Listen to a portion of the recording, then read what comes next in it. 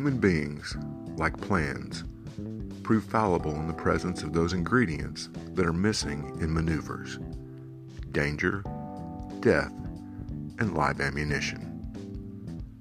Barbara W. Tuchman, The Guns of August.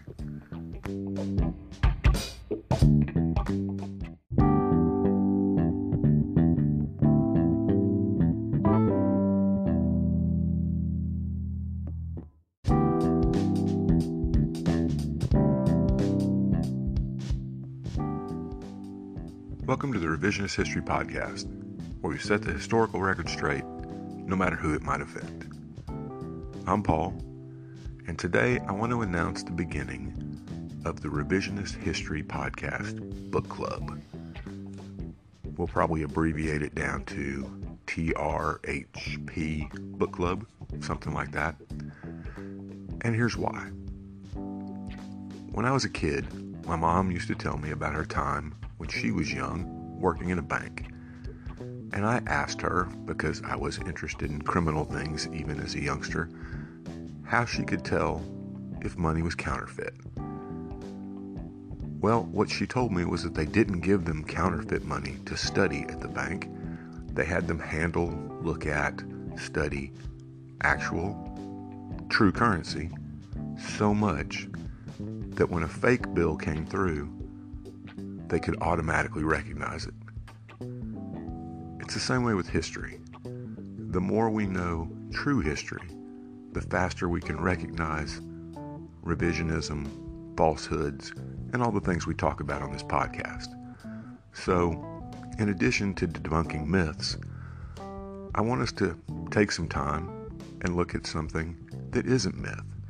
Take a little bit of an extended look over a period of time at true history, in this case written by true historians, to better arm ourselves against the falsehoods that crop up. If you've listened to this podcast for any length of time, you know that I'm a book lover, and I've mentioned books on history before, and one of the ones that I've highly recommended is the one that we're going to begin with for the book club. It's called The Guns of August by Barbara W. Tuchman. I think it's the perfect one to start with because Tuchman was not a dry historian. In fact, she avoided getting her PhD because she said it would remove her ability to write in a way that engaged people. The Guns of August was a Pulitzer Prize winning work, and the New York Times called it one of the finest works of history written, a splendid and glittering performance. You don't really hear that said very often about history. This covers the first month or so of World War I, plus the time leading up to it, showing the causes. And the causes of World War I are something that there are myths about to this very day, even though we just recently finished a long look throughout the world at the 100th anniversary of the war.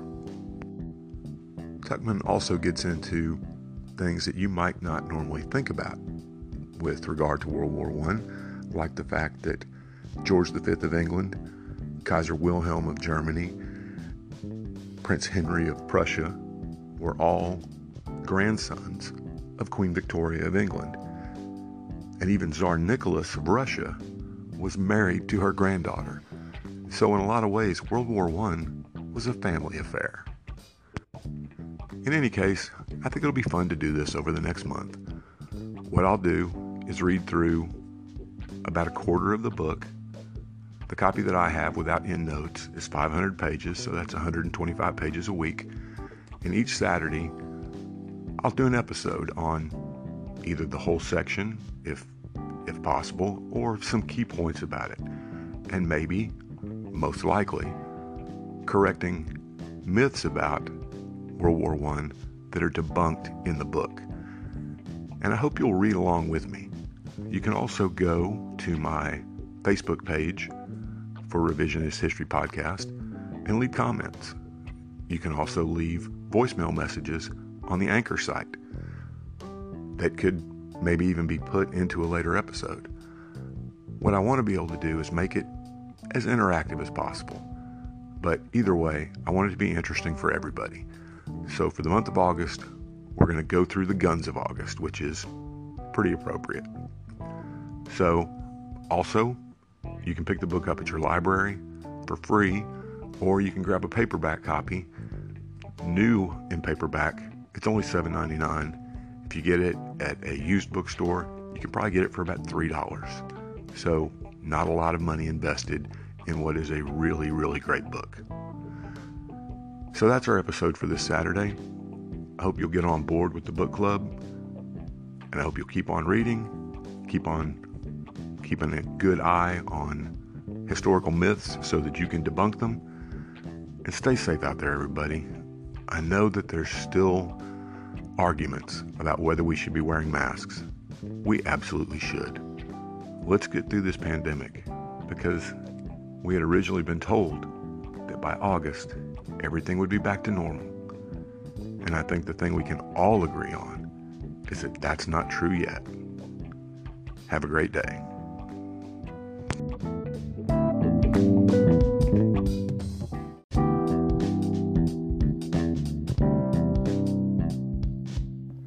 Thanks for listening to today's episode. I hope you're finding this podcast both informative and entertaining. If you'd like to help us keep episodes like this coming, please consider clicking on the Support This Podcast link in the show notes.